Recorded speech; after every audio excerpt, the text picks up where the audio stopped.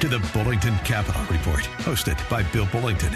For the next hour, you'll receive information on current market conditions and trends that could affect your financial future. If you have a question, you can participate in today's program by calling 216-901-0945. That's 216-901-0WHK. You can also reach Bill by going to his website, bullingtoncapital.com.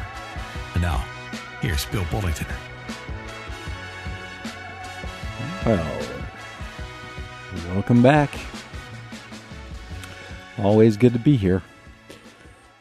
Beats all the alternatives I can think of. Well, maybe not everything, but most things. Oh, wow. I've been reading a lot this past couple of weeks just on and I always read a lot, but I've been kind of focusing on what the Fed's plans are for the economy, and it always surprises me that how much power the Fed actually has. In fact, we should probably be voting on the Fed president, and I know those guys would roll their eyes if they heard me say that, but they've got more power than just about anybody on the planet. So we're going to talk a little bit about that in today's show, what the outlooks for inflation are according to the Fed, what that might mean for stock prices over time. We're going to talk about what that means for bond prices over time. Stocks and bonds are the two major asset categories. They hold most of the assets. You have real assets, things you can put your hands on. That's about stocks, bonds, cash, and that's it. You've got stocks, bonds, cash, and then things that you can put your hands on. Those are called real assets. Gold would fall into that. A whole bunch of stuff falls into that. That's actually the most that's the riskier portion to invest your money in, are things that you can actually put your hands on, which is kind of weird because you would think that would be one of the lesser. But anyway, a lot of things like that in finance are present and always have been. Totally counterintuitive. I mean, it's unbelievable how many things do not work like you think they should, and in fact typically work about 100% opposite. So it makes it really tough for I feel so bad for the average person who's got to sit around and try to wade through all this stuff that I wade through every day. I just don't know where you would get the time.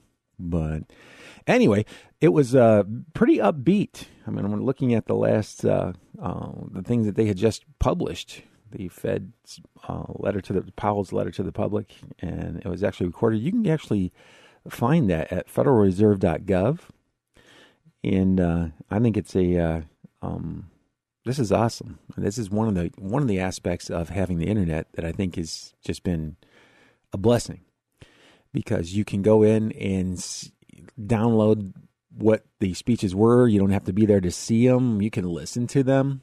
It's amazing. And anyway, long story short, what they're talking about is kind of more of the same, where they don't see huge inflationary pressures. There is inflation. They're keeping an eye on it. They think that it is kind of just a snapback inflation, and the fact that they're still, the economies are still shut down somewhat, and the shortages are causing rising prices, but they think that's going to settle down. That's kind of a big deal for them to come out and say that, and I think it's good. And in other words, they don't have plans right now to do a lot with interest rates, and that's probably a pretty good thing. When interest rates go up, and actually the interest rates themselves really are not that effective. That's what everybody looks at, and they think that it's going to be the end of the world every time they raise interest rates 1 or 2%. But the reality is, people will they will borrow money no matter how much you charge them if you will lend it to them. I mean, think about it. How many credit cards out there have interest rates that are higher than 20%? And most of them. And they're still taking that money. I don't know if you've seen Visa or MasterCard stock, but I'm glad that they make up a good chunk of a lot of the funds that I hold, because it's done very well. And so the interest rates alone, the thing that that the public pays most attention to, mainly because the media emphasizes it. And the media is full of journalists, not economists. And I'm sure I just made a bunch of them really mad, but that's okay. The interest rates are not that effective. You know what's really effective is making the money available for loans. When the Fed talks about that, they talk about asset purchases. Okay, translated into English, buying loans from banks, giving them money for the loans so that they can go out and make more loans. And you know what? It's one of the reasons that if you look at banks' incomes, they've shifted a long time ago to where they typically make a substantial portion of their revenue from the fees on the loans, not the interest rates. And so there's two parts to a loan. There's a fee structure, and then there's the interest rate. And that's where a huge amount of their income comes from. So if that slows down because the Fed stops purchasing loans from banks, and the whole economy comes to a screeching halt, and you've got 2008 and 2009 on your hands. That's typically what happens. That was an extreme reaction to. There were other mitigating factors. The reason that they were slowing down on the loans that they were making is because a lot of the loans were going bad. So that was it reminded me of that movie George Clooney was in. What the heck was that? Where he was the fisherman, and they were out there, and they got caught up in 3 different storms came in and converged on them and sunk the ship. I just can't remember what the name of that movie is. Don't get old, people. Yes, that was actually, thanks, Josh, The Perfect Storm. So that's what 2008 and 2009 reminded me of. I mean, you're just like, really? What else can happen? But you know what's really interesting about that is that not only did we survive, but we recovered from it relatively quickly. That wasn't that bad. This last, the S&P was down over 30%. A lot of the small mid-cap international emerging markets, they were down a lot more than that, not too long ago, but 18, 20 months ago, they were down at those levels. And it was one of the quickest declines and one of the quickest recoveries.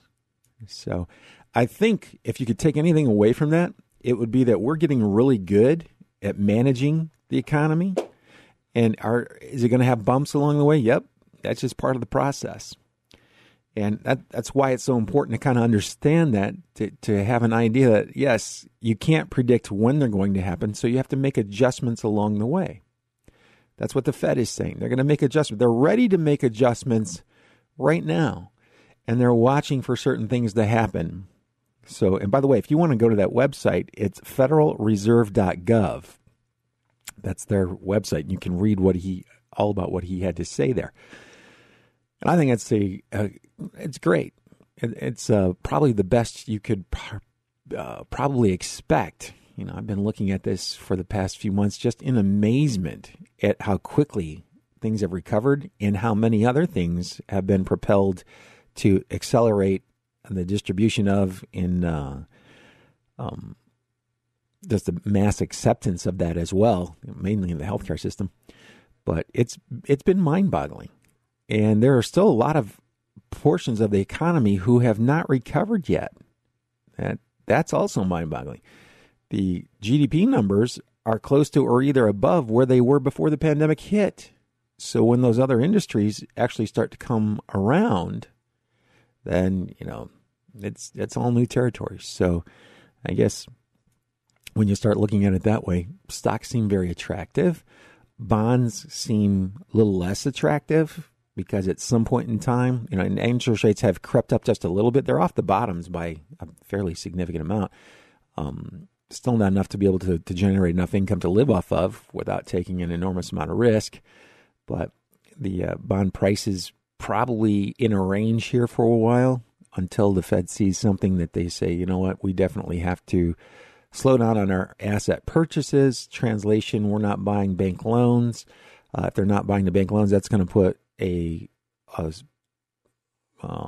heavy weight on the economy because we all run on loans. That's how these houses get bought, how cars get bought, people finance their a lot of other stuff on credit cards. So that has a really slowing effect on the economy, and the stock market normally reacts by dropping. Okay, so that's what happens. And it's amazing. I will get calls and I'll get emails saying, okay, when is that going to happen? Well, let me tell you something. Nobody has ever made a lot of money by forecasting, predicting, and reacting to what's going to happen in the future in the stock market, unless you've got at least a 10-year time horizon. 10-year time horizon? There have been a lot of people that have done that. When you're looking out over a 1 or 2 year time period, nobody that I know of. And I keep looking, by the way. Nobody I know of. The high-frequency traders don't count. Those guys are front runners. That practice should not be allowed. But these big trading firms and the fees that they generate are too high to have any federal agency do anything about it. And quite frankly, if you're going to try and compete on that level, you're going to get beat. And you heard it here. You should not be trying to short-term trade on just about anything. To think that you're the only one in the world that has the idea that you have or the insight that you have, I don't know. I mean, it's a tough thing to do. So just stay away from that. And if you want to be highly accurate in your predictions, make really long-term predictions. As in the super long-term, they're going to keep printing money. Prices are going to go up. And, Procter & Gamble, Hershey's, Clorox, they're not going to take that on the chin. They're going to raise their prices. That's part of the process. That's how it all works. That's how everything works. That's why stocks have outperformed other asset classes over time. A stock can raise a company can raise its prices if their prices go up and protect their profit margin sooner or later.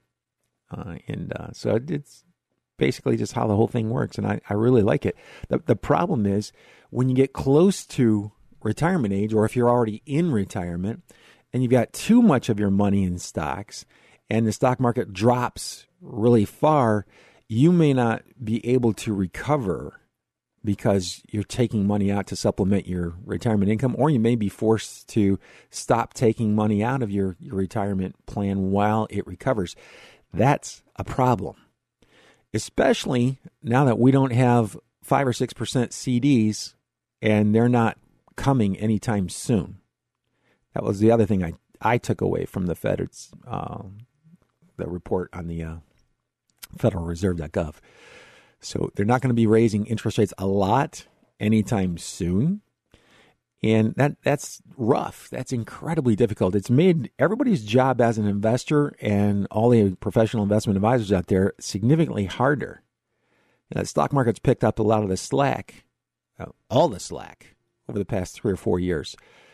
Bonds have done horribly over that time period. And when I say horribly, I mean compared to long-term returns. They're either flat or negative. Past 3-4 years, that blows my mind. And the interest rates are so low. When interest rates go up, bond prices have a tendency to continue to drop. Okay, and predicting that, good luck with that. That is, if you could do that, by the way, call me up. If you can predict a 4 or 5% move, I can show you how to make 100% or more on your money, but you have to be completely accurate. If you're not accurate, it doesn't work.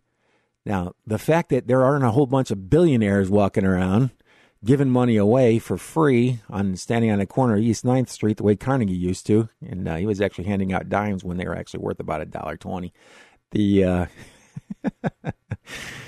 Actually, they might be worth more than like $4 or $5. So I'd have to go back and redo the math on the inflation since that time period. But anyway, you would be incredibly rich if you could predict accurately a move of 4 to 5% that happens in a week. I can show you how to make a ton of dough on that. So anyway, please don't call me over that. We'll talk about it after these messages. You're listening to Bill Bullington. I'm right here on 1420. In the dark and all alone, growing comfortable. Are you too scared to move and walk out of this tomb? lies that you believed. Safe and sound, stuck in the ground, too lost to be found. You're just asleep, and it's time to leave. Come on and rise up, take a breath, you're alive now. Can't you hear the voice of Jesus calling us out?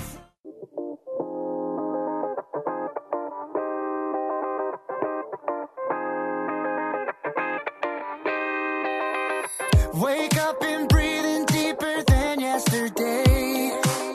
Take on the morning like your soul's been remade. 95.5, the fish has got you today. Good things are yours that claim you don't have to wait. All across the sky, new mercies rise. And we're back. This is a new day. So, yes, this is a new day. Hey, if you want a link to that letter that the Fed put out, I forget what they called it, the Monetary Policy Report. Yes, that's what it's called. The Monetary Policy Report submitted to Congress, and this was done in late February. And so I think they only do it once every 6 months. So should be getting another one out here fairly soon. And I think it's really kind of interesting. I'm really impressed that they're speaking now with actually simpler language on the websites for the general public. It's still pretty complicated if you're brand new to it or if you don't have a background in finance, but you could catch on to it fairly quickly. And anyway, so if you'd like to see if you'd like me to send you a link to that page, and by all means just reach out to my website. When you go to my website and you go to the contact us form, a lot of people forget to fill out what they were requesting. So I get a name and an email address and saying they have a question, but it doesn't say what the question is. So it's really hard for me to respond because I flunked mind reading in college. If you're married, you know exactly what I'm talking about. Can't read minds. Actually, if you're if you're married, you know. So anyway, you need to just write down a little. It doesn't have to be fancy. Just, hey, what was that report you were talking about, the Federal Reserve? Yeah, I'll be glad to send you a link and you can read it for yourself. That's one of the great things about modern technology. You can access just about anything. If you've got a question and you've got enough time, you can look it up. You can look up resources and basically get your questions answered. So I think that's pretty cool. Well, the reason I was talking about this was I'm trying to follow, just like everybody else on the planet that works in financial services, what the current thinking of the Fed is, because they control the money supply, and the money supply controls the economy. It's just like oxygen in a human body. You get a lot of oxygen, everything's fine. The oxygen starts getting depleted. Watch out. You better make some adjustments. And it's the same thing. So the credit is the blood of the economy. And the faster it flows, more oftentimes it's, the more healthy the body is. And when it starts to slow down, problems start to arise.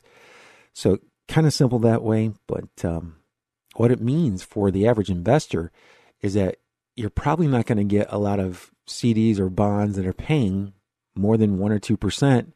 And they're not right now. That's a high number. I don't know of a lot of bonds that are paying more than 2% unless they're high yield.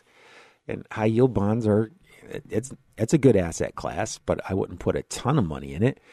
They're as volatile almost as stocks are. They fluctuate almost as much as stocks do.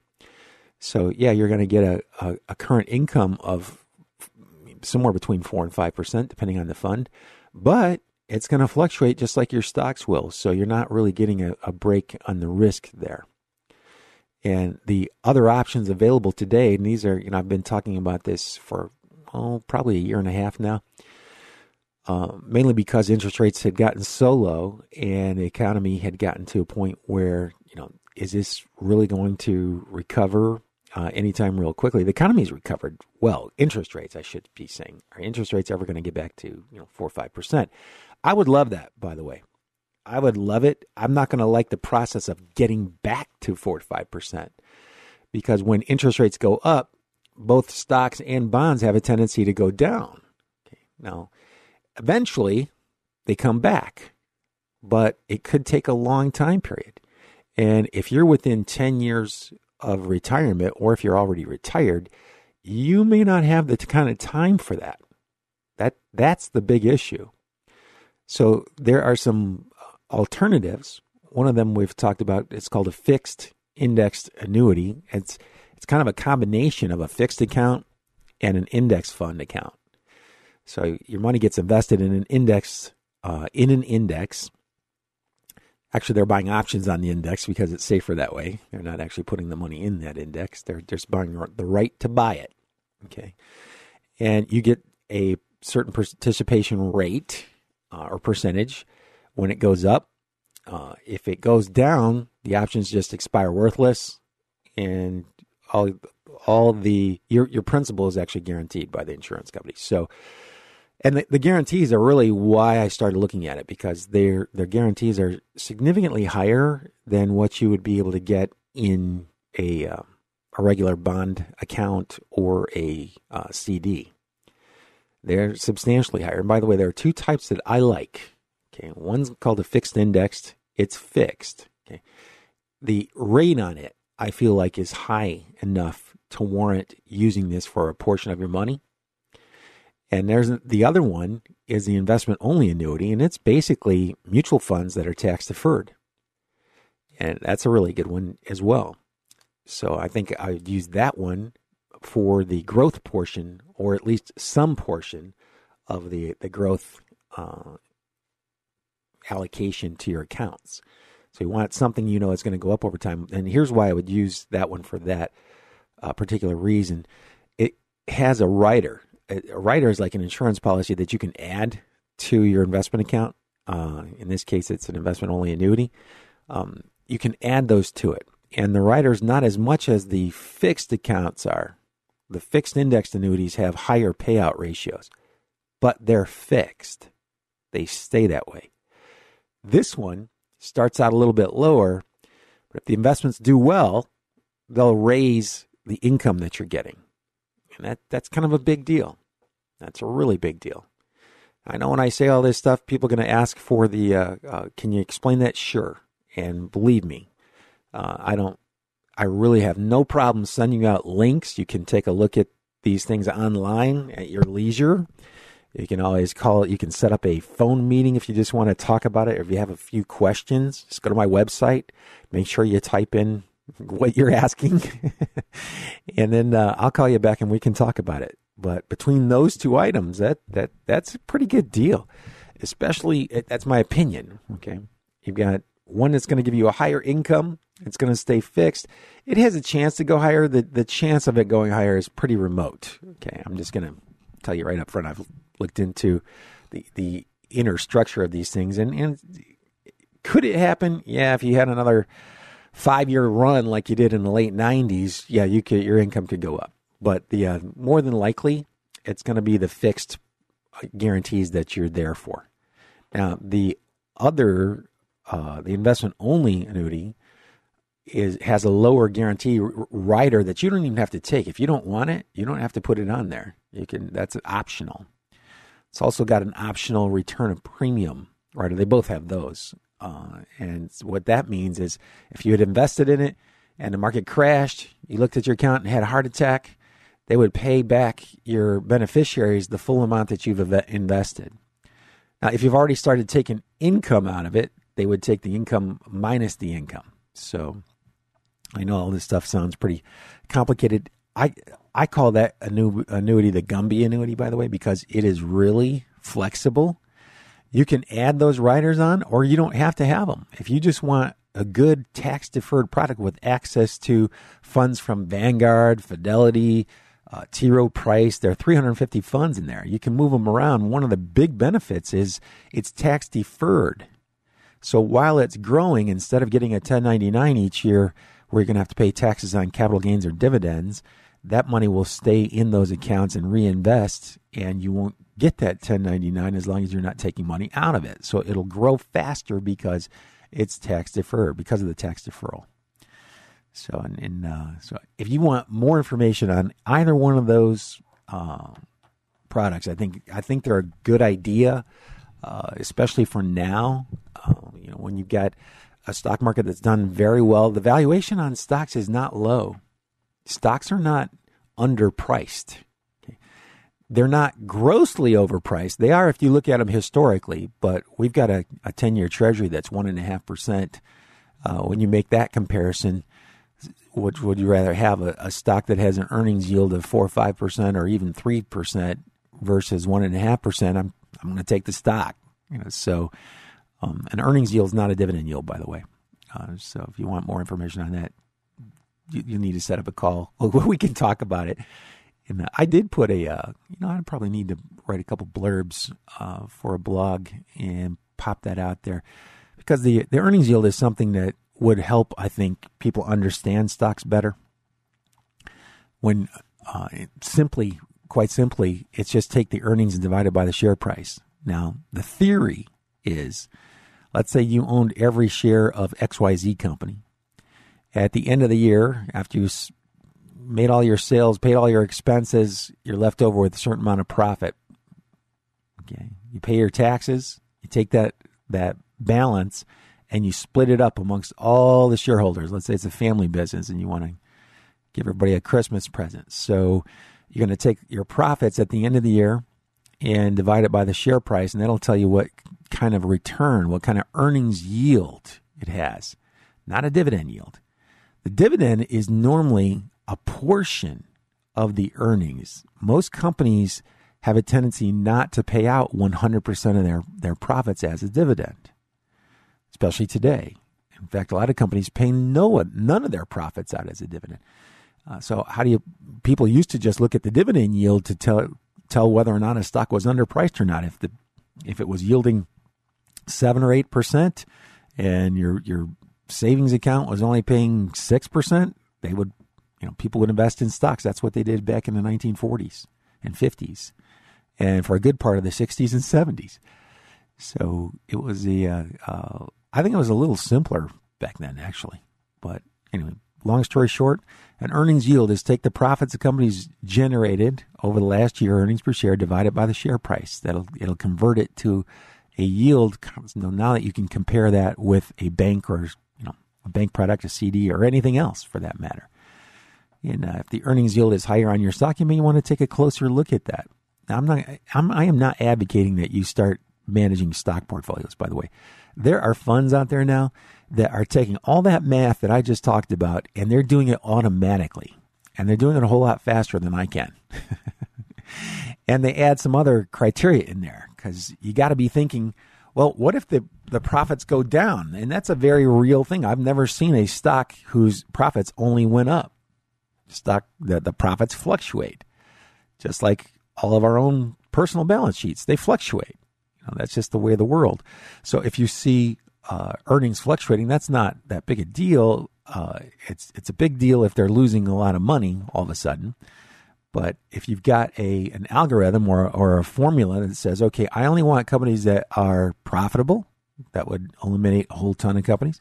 I only want companies that have a profit margin that's had an average above a certain number over the past 5 or 10 years. There are a bunch of funds out there that do this now, and it makes it a lot easier if you have the time to sit down and go through all that. It doesn't mean that they won't fluctuate. Incidentally, all stocks fluctuate a lot.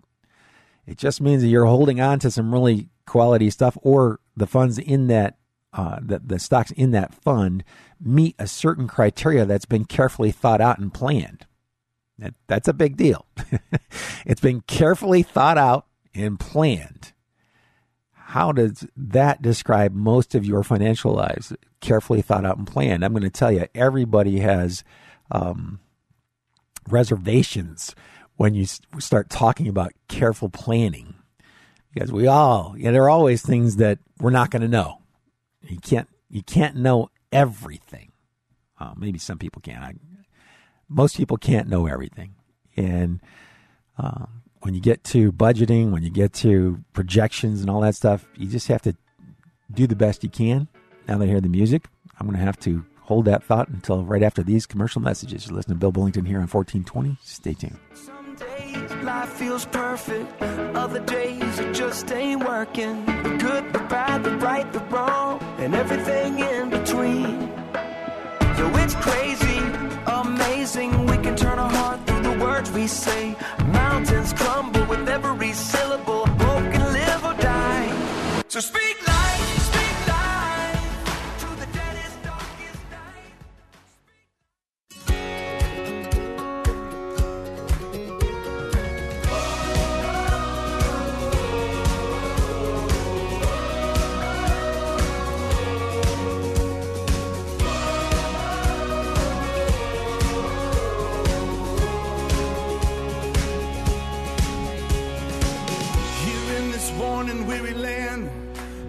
And I'm back. Hey, if you hear anything that you'd like more information on, feel free to go to my website, bullingtoncapital.com, reach out, and we will try to reach back to you.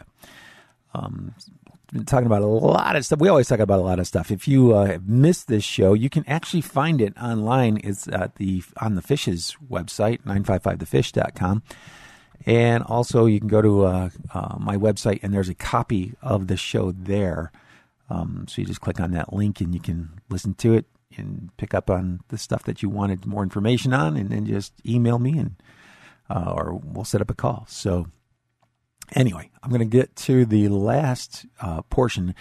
Every last portion of the show, I'm going to try to talk a little bit more about the individual stocks that are going, because for a lot of people, it's a hobby, and for me, it's a hobby. I've relegated it to a hobby. I have less than 20% of my money in the account that I manage the way that I'm going to explain over the next couple of minutes.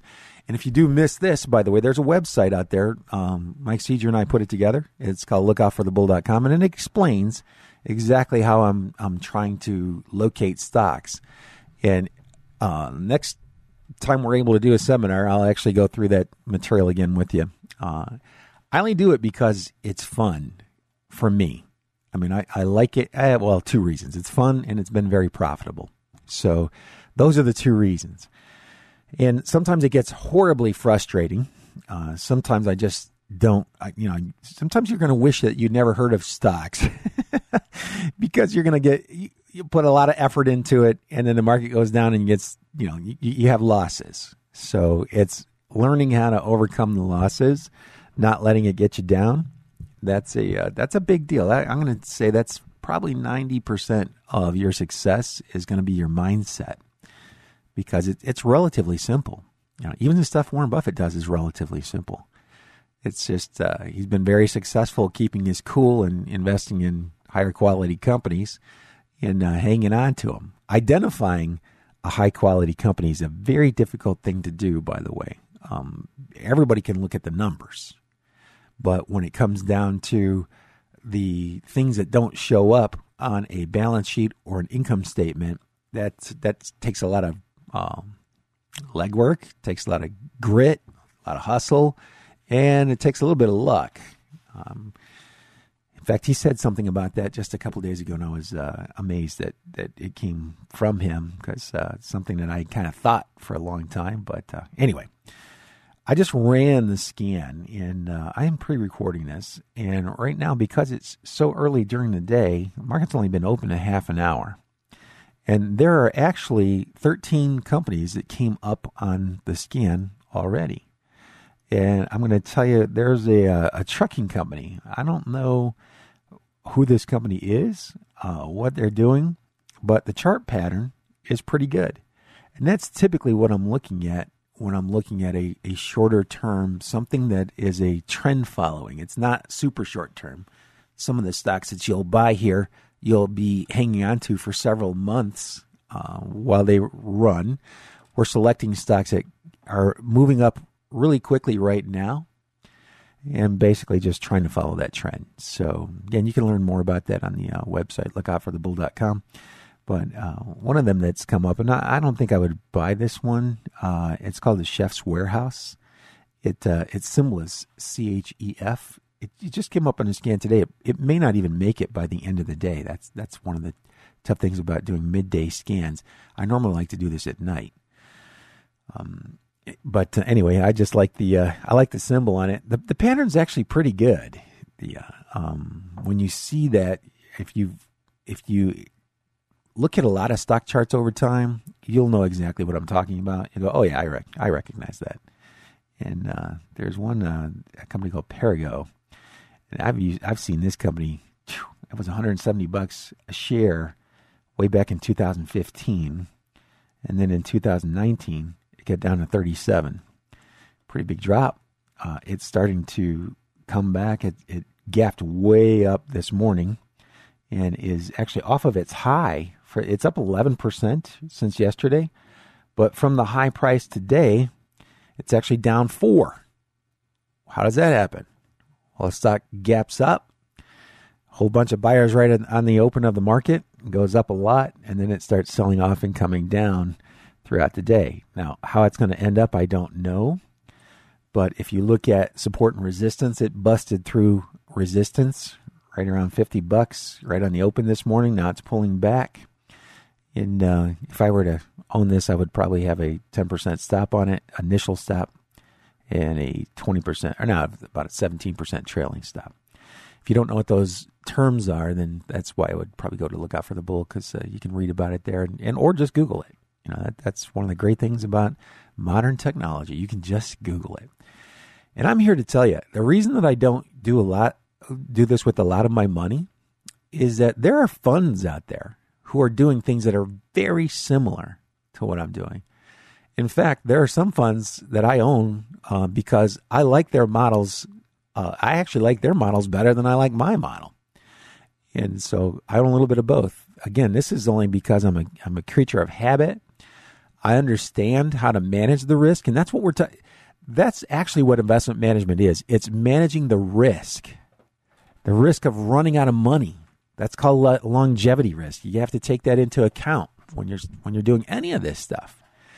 And you've got to manage the risk of your portfolio. You won't be able to manage risk by jumping in and jumping out. Just spend a little time Googling the average investor's returns or the difficulty in spotting a market bottom or a market top. You know, if it were that easy, nobody would ever have to work. It'd be easy. Just pick the tops and the bottoms. That's all you got to do. That should tell you a little bit about how difficult that is. And again, if you can pinpoint 1.5% move and you get it, you got to hit it on the head. But it's only once. It's only 5%. How hard could that be? I can show you how to make 100% on or more on your money. Now that should tell you how hard that is, and why I'm still working. That's how hard that is. That is incredibly difficult to do. So it's kind of like, winning the lottery. It's very similar to winning the lottery. And I feel so bad for people who got lucky and thought they were onto something. I can't tell you how many times I've seen that. And it busts me up a little bit inside to watch somebody who's made a fortune, and it was all luck. Because I've also watched them stay there until their luck ran out. And that is heartbreaking. And it's devastating. I don't ever want... I know I'll see it again. But I just really... it's hard to watch. It's hard to listen to. And, it's had a huge effect on a ton of people. So I think you got to get a plan. The plan doesn't have to be that complicated. And I've been threatening for years to write a little booklet on the financial plan that everybody needs, and I just haven't done it because I hate my writing. I literally hate the way that I write. So maybe I'll try to hire somebody. I'll just record a whole bunch of stuff and let them write it for me. But because it's really not that complicated. Successful investing has not been that complicated since they started trading stocks in Amsterdam in the 1700s. Okay, it has not been that complicated. It's not the way people want it to be, and they don't give up. They don't give up on hoping that at some point in time the world is going to bend to their wishes and make it the way that they want it to be. What's really cruel is sometimes it will temporarily, and they'll be very successful temporarily. And then it'll turn around and take that right back one day if they live long enough. And that is really tough to watch. So we want to kind of avoid that if possible. And like I said, I'm so thankful today. We have so many good tools, and we can do so much more than we were able to do in the past. Even the fixed indexed annuities, I stayed away from those products for years because I didn't like the way they were structured. And the market came around. They developed products that you look at it, you go, oh, okay, I can see the value in that. There's a big value in that. You look at the exchange-traded funds or the money management business. I can see a tremendous amount of value in that. In fact, that was one of the main reasons I left to start my own firm 20 years ago. Was because they were coming out with all these products. I think there were, probably 20 at the time. But I knew that was going to develop. Why? Because the money was flowing into that so quickly, and it made such perfect sense to be able to look at a fund, read about the fund, have the fund tell you exactly how they're investing, and then watch the fund's performance. And you get to see what the past performance would have been. Those are called hypothetical illustrations. It doesn't guarantee anything for the future. Always remember that. Just because something's done well in the past does not mean it'll continue to do well in the future. But when things are built on logic and they make common sense and they're very specific, like I have a model that you can request. I can send you some information on it. It's called the healthcare semiconductor model. It's just those two industries. Over the past few years, you can imagine how well that's done. But their stock funds, they're models that I built because I didn't have to go out and pick the individual stocks. I had to go find the funds that were investing the way that I wanted them to, and I put those together. And I still think it's a good, I think it's got room to run. Is it going to fluctuate a lot? Yep. Not only are they stocks, but the stocks are all in just those two industries. Now, there are probably somewhere close to 800 stocks within that whole model. So it's not like you're not putting all your money down on one company, which is another thing that, I've seen people do that. I've seen them go from multimillionaires to a few hundred thousandaires. That's when you have multiple millions and all of a sudden now you've got maybe 300,000 or 400,000, that is heartbreaking. 4% of 400,000 is $16,000 a year. 4% of 4 million is 160,000 a year. And that's, people were thinking, oh, I got it made. And I just will never do that. I've seen that happen so many times that I am not a put it all in one or two stocks and hang on there. And the one stock portfolios, those commercials drive me nuts. Those are done just to sell the book that the one stock portfolio is selling. They know there's a market out there for it. So part of what we try to do at my firm is I literally would want to be the advisor that I would want to have. I want you to tell me what I'm up against. Okay, tell me what the challenges are. Help me design a plan to stick within my personal risk parameters, and then help me monitor that and make adjustments as needed. By the way, the adjustments, you don't need to make that many adjustments if you do a good job up front. Okay, the adjustments should be few and far between. They really should. Anytime I've gotten too active on that, it's always cost me money. And that's one of the reasons you want to do your homework first. It should make common sense. And somebody should be able to explain it in a method you can understand, hopefully, over time.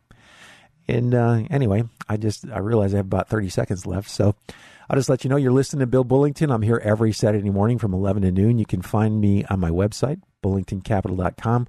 This show is also carried on iHeartRadio as a podcast, the Bullington Capital Report. It's also on my website, so if you wanted to download it and listen to it later, there's something in here you want to go back and listen to again, feel free to do that. And I believe it's also on 955 The Fish and their podcast section on their website. So having said that, I think I still have a little bit of, well, I guess I don't. Anyway, have a good week, everybody. Good luck. Good investing.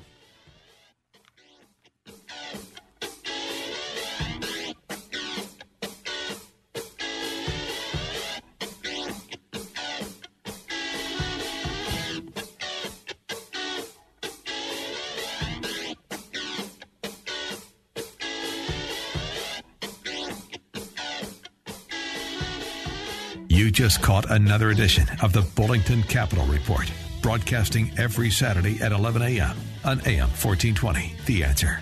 If you have a question and you'd like to speak to Bill personally, you can call him at 330-664-0700. That's 330-664-0700.